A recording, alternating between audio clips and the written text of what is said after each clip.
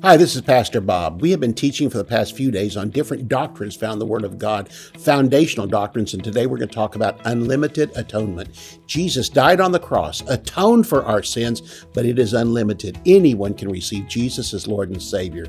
This is still in contention today, but let's go to the Word of God together and find out what God has to say. For more than 40 years, Bob Yandian has been an expositor of the Bible, making seemingly complicated doctrine easy to understand. Grab your Bible and study the Word of God with Bob Yandian. Hello and welcome back to Student of the Word with Pastor Bob Yandian. Glad to have you here today. We've been taking up doctrines. There's 8 of them altogether. We've already had 3 of them. We've taken up the doctrine of theology, the study of God. We've taken up the fall of man. And last time we talked about faith for salvation. Today we're going to take up unlimited atonement, the fact that Jesus went to the cross and died for all mankind, not just for the select ones that would receive him as Lord and Savior. So today we'll be taking up those doctrines in the Word of God. And I do have, first of all, here a note from Glam. Nice name, Glam. And Glam commented and said, "So good, this really opens my eyes. Thank you, you're a great teacher." So it's the Holy Spirit in me, but I'm just simply saying thank you for responding. I'm getting a lot of these, and I've asked for them.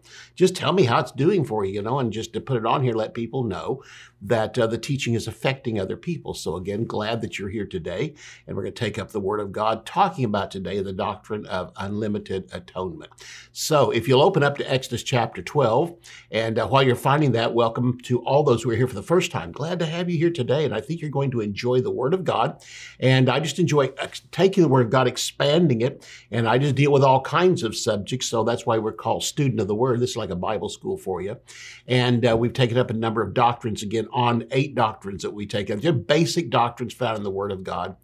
And also those who are coming back today for the 7th, 8th, 10th, 12th time, thank you. And those who have been just watching me almost from the beginning when I went on television, so you've been watching hundreds of them. You're the ones that are just addicted to it, so you go to YouTube and find as many as you can.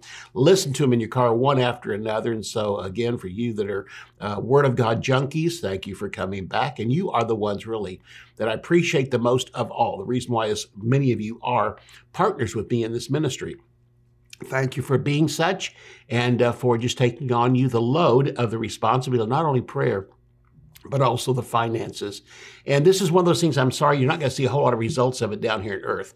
But when you get to heaven, eternally, you're going to have people coming up to you saying, I received Jesus and found out it's because of the offering you sent into Bob's ministry, which helped to get on this particular station. And I heard it one day, watched it one day, and I gave my life to Jesus Christ. Or I was halfway around the world and watched it on YouTube, and my life was totally changed. And I've received Jesus, and I've been filled with the Holy Spirit, accepted a call, started a church, saw many other people saved, and you're going to get the credit for them. You know why? Because you put finances into it. So if you'd like to become a partner with me, go to my website, bobyandian.com, and you'll find a place there where you can join those who have joined me. Joined in the heart, first of all, then joined with finances and prayer next of all. So again, you can do that and become a partner with me, and I thank you in advance. Those of you who are already watching right now going, that's me, I need to do that.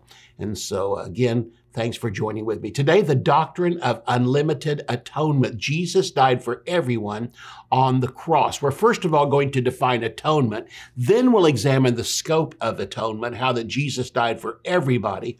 But we find this in the Word of God. I want you to start with me in Exodus chapter 12, and we're going to talk about the Passover lamb. This is the first case where we have a lamb being offered as a nation at one time. This was the first Passover nationally. Before this time, people offered lambs, but until now, it has not been a national deal. But as God's about to deliver the children of Israel across the Red Sea, here in this particular passage of Scripture, he's going to start out again by offering a lamb to the Lord, and on this date called Passover. In Exodus chapter 12, I want you to notice here that we're going to find out that the Passover lamb that man brought before God was one lamb for one house. Now, if there was any neighbors around, that there was not a man there, might have been a widow woman there, something like that, she could join in with them, but there was a limited number they could bring in and add to their household. So one lamb represented one household. Exodus chapter 12, verses 3 through 5. The Lord says, "Speak to all the congregation of Israel," speaking to Moses, "and say, in the 10th day of the month, They shall find themselves every man a lamb according to their father's house, a lamb for a house. And if the household is too small for the lamb, and he and his next door neighbor can take it according to the number of persons, every man according to his heating capacity shall make up the count for the lamb. Your lamb will be without blemish, a male of the first year. You shall take it out from among the sheep or from the goats. The best lamb had to be found, examined for 3 days to be without blemish. What did this lamb represent? This lamb represented the Lord Jesus Christ dying for us on the cross. And the 3 days that they examined the lamb has now become 3 years of which Jesus walked on the earth, examined by man and examined by God. Up until that time, God had examined him. And just as Jesus entered into the ministry, God the Father said, and it could be heard from heaven as he was being baptized, "This is my beloved Son in whom I am well pleased." And he said it a second time to him. There was twice it was said of him. When Jesus was on the Mount of Transfiguration, Peter tried to interrupt, and God told Peter, basically, shut up and listen. He said, "This is my beloved Son in whom I'm well pleased." This tells us God the Father was watching over the Lord Jesus, examining him, even though it was his son, even though he was born perfectly, and even though in his lifetime he never sinned, God still commented on it, that just as God watches over his own son, Jesus Christ, he watches over us. So the lamb represented Jesus back there in the book of Exodus and examined by man and God for 3 years. And God said twice of Jesus, "This is my beloved Son in whom I'm well pleased." And even Pilate, before Jesus was crucified, an unbeliever said, "I find no fault in this man." Even the world could not find fault in him.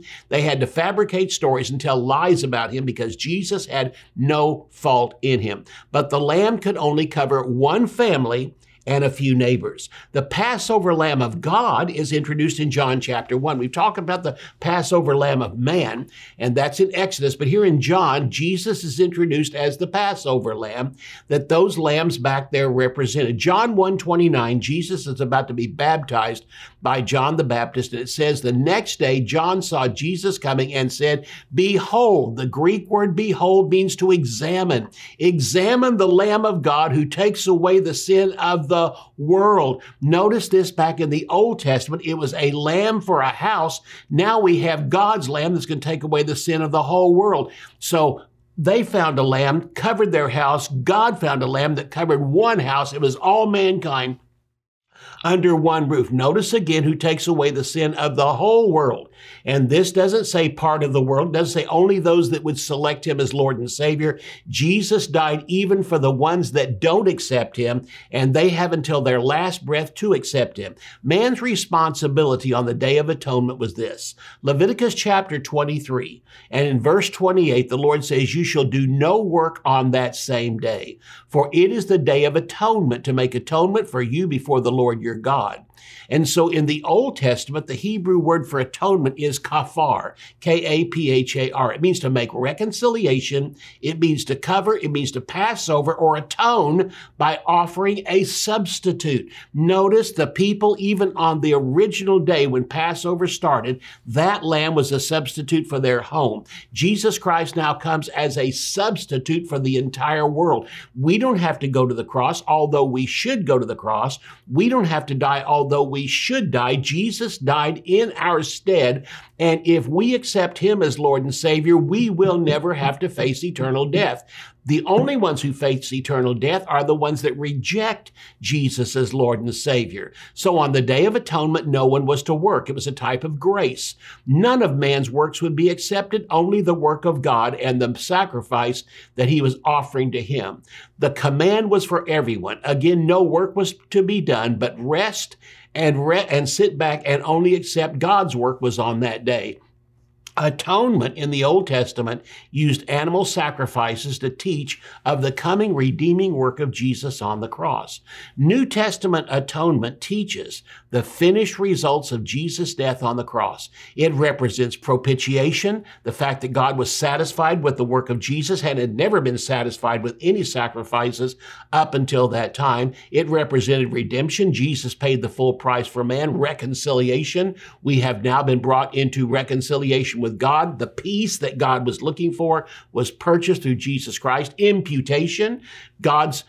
Jesus Christ imputed to him was our sins, but imputed back to us was his righteousness. And then justification, we have found redemption. Once a year, on the Day of Atonement, an animal sacrifice was made on a brass altar representing the cross outside the temple in the courtyard. The high priest carried the blood of the animal in a basin into the Holy of Holies where atonement was made. And atonement was made by sprinkling the blood over the top of the mercy seat.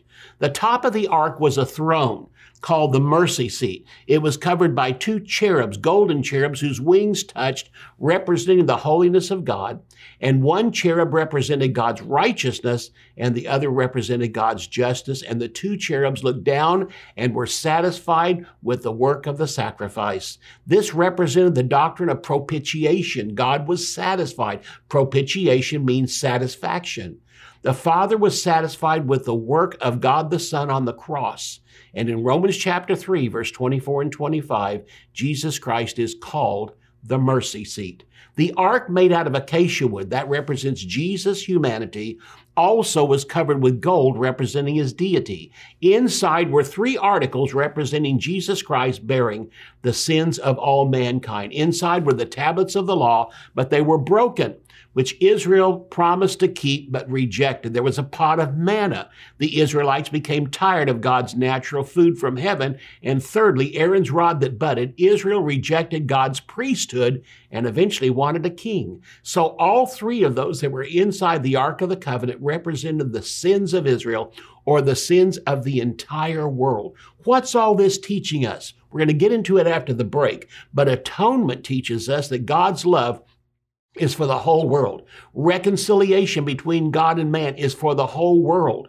Divine propitiation, God's satisfaction after the judgment, is for the sins of everybody. God's plan for atonement was unlimited for all Israel, male, female, natural born, or from the mixed multitude who trusted in God before leaving Egypt.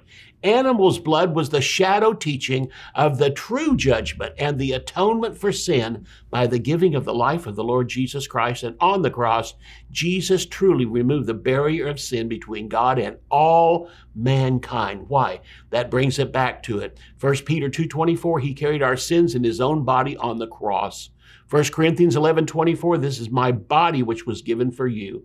And in 2 Corinthians 5:21, he who knew no sin was made to be sin for us. 1 John 2:2, he is the propitiation for our sins, but not for our sins only, but for the entire world. So what God is teaching here in all of this is what was happening on that Passover, the first one, and happened when Jesus went to the cross, is Jesus went to the cross for the sins of everyone, so that whosoever will may come and receive Jesus as Lord and Savior. This is just good stuff.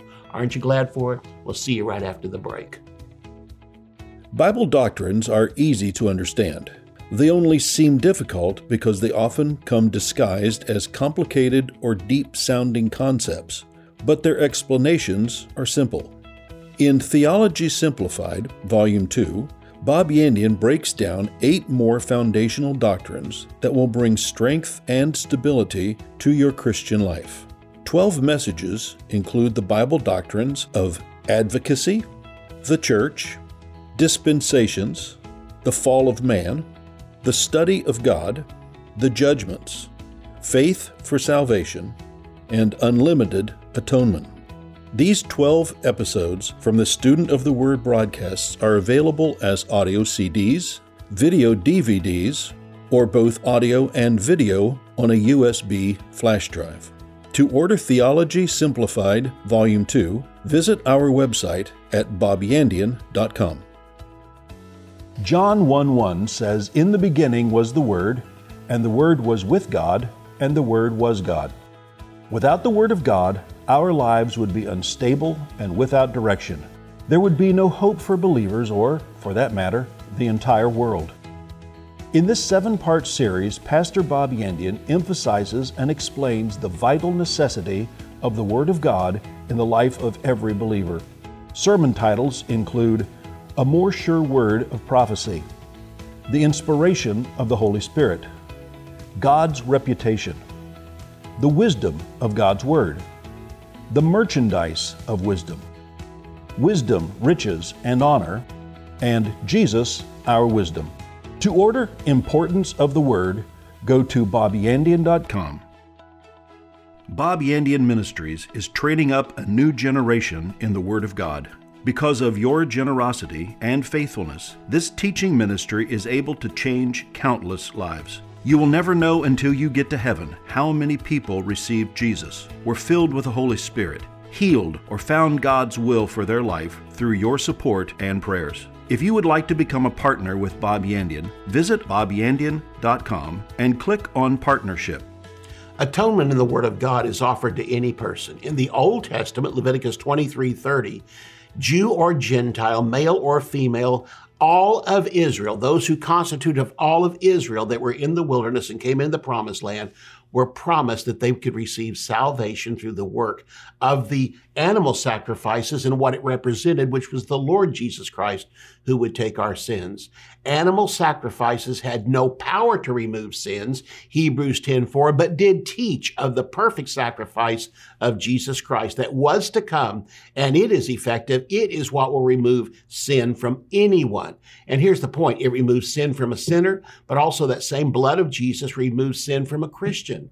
In the offering that God offered for all mankind, it was the shedding of blood, but for mankind who is now born again, it's just the sprinkling of blood that comes to remove our sins as a believer. Hebrews 9:26 and Hebrews chapter 10, verses 5 through 10.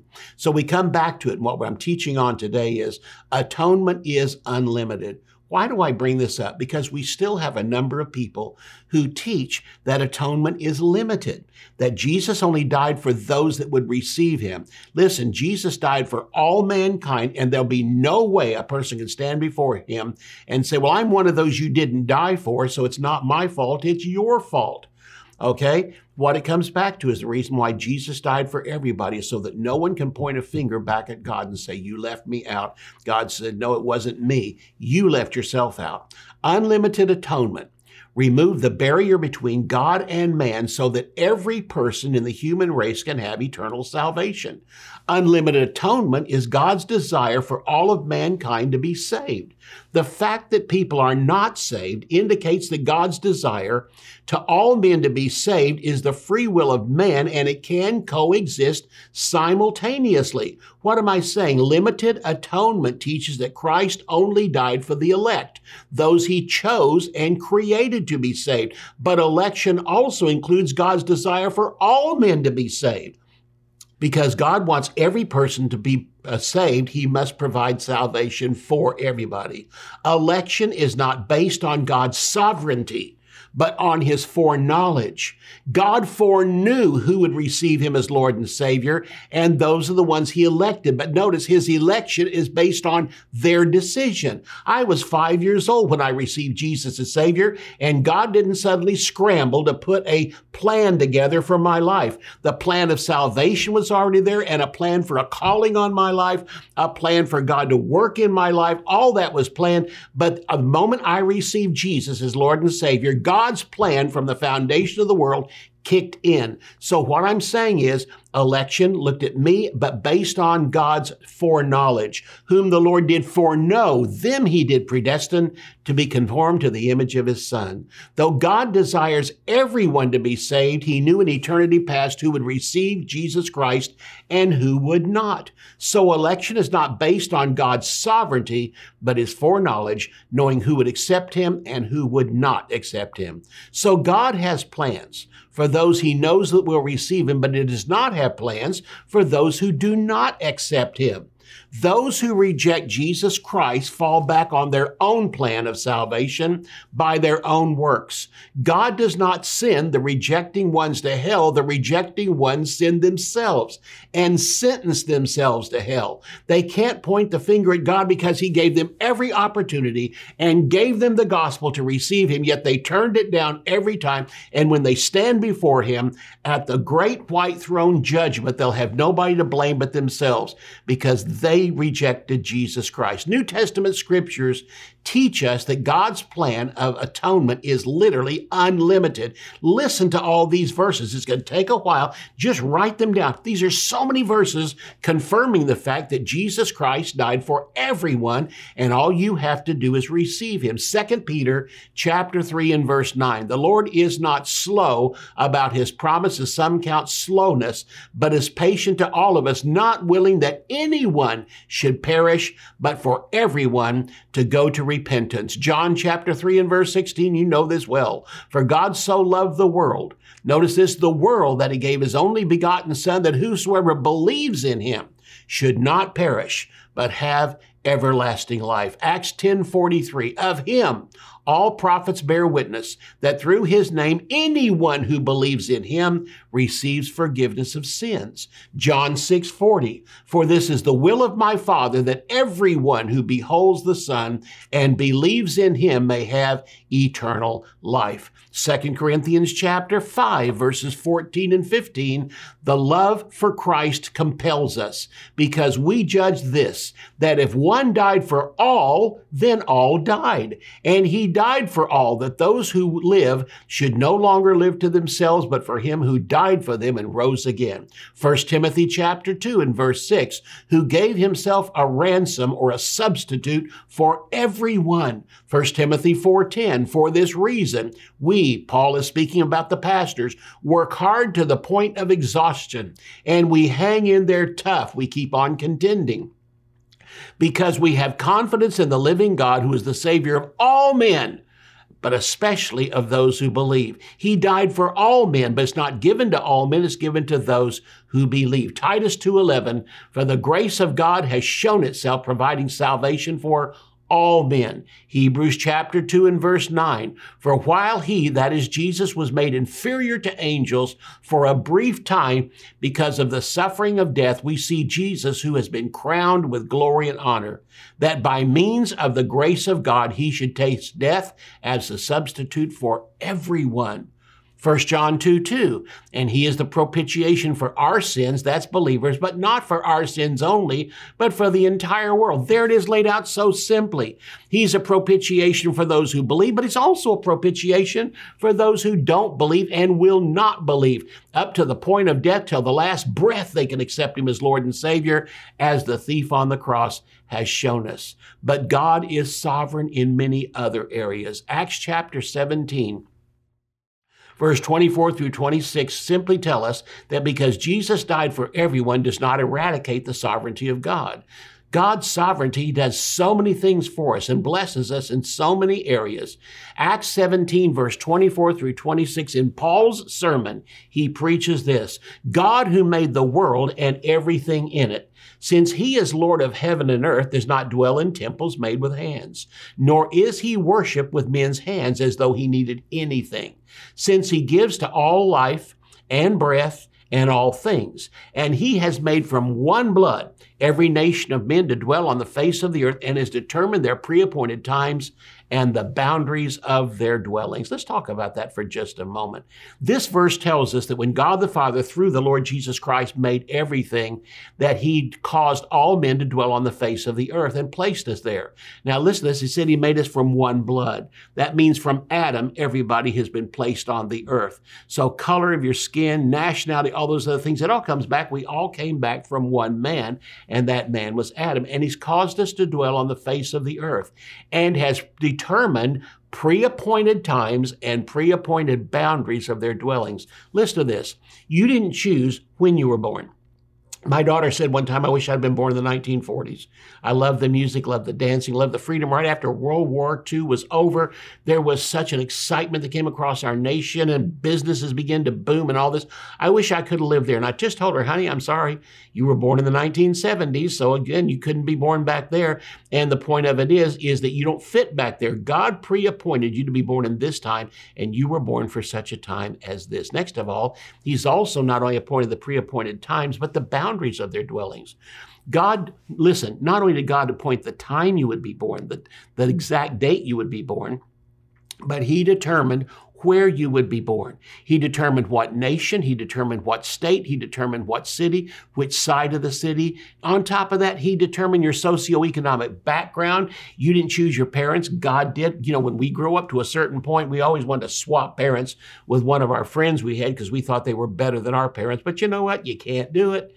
You had the parents that you have, and it simply goes on to it and keeps on determining that. So my parents were predetermined, the time I was born, my nationality, my skin color. Why do we gripe that one color is superior to another color when we had no choice in it? God chose it. Are you telling me God was biased? God is not biased. You were born with a color. You were born a nationality. You were born a gender. You were born at a certain time. All this is predetermined by God, the city, the place of your habitation. Let's get down to it further. Your fingerprints are unique. Nobody has your fingerprints. Even if you're an identical twin, your identical twin doesn't have your fingerprints. On top of that, you know, when you received your fingerprints, you received them at the same time you received your toe prints, and nobody gives a rip about toe prints, but we take fingerprints. But God just went all the way down. Not only is that, God didn't give me 10 fingerprints all the same and you 10 fingerprints all the same. God gave me 10 individual, unique fingerprints that have never existed before, do not exist today, and will never exist.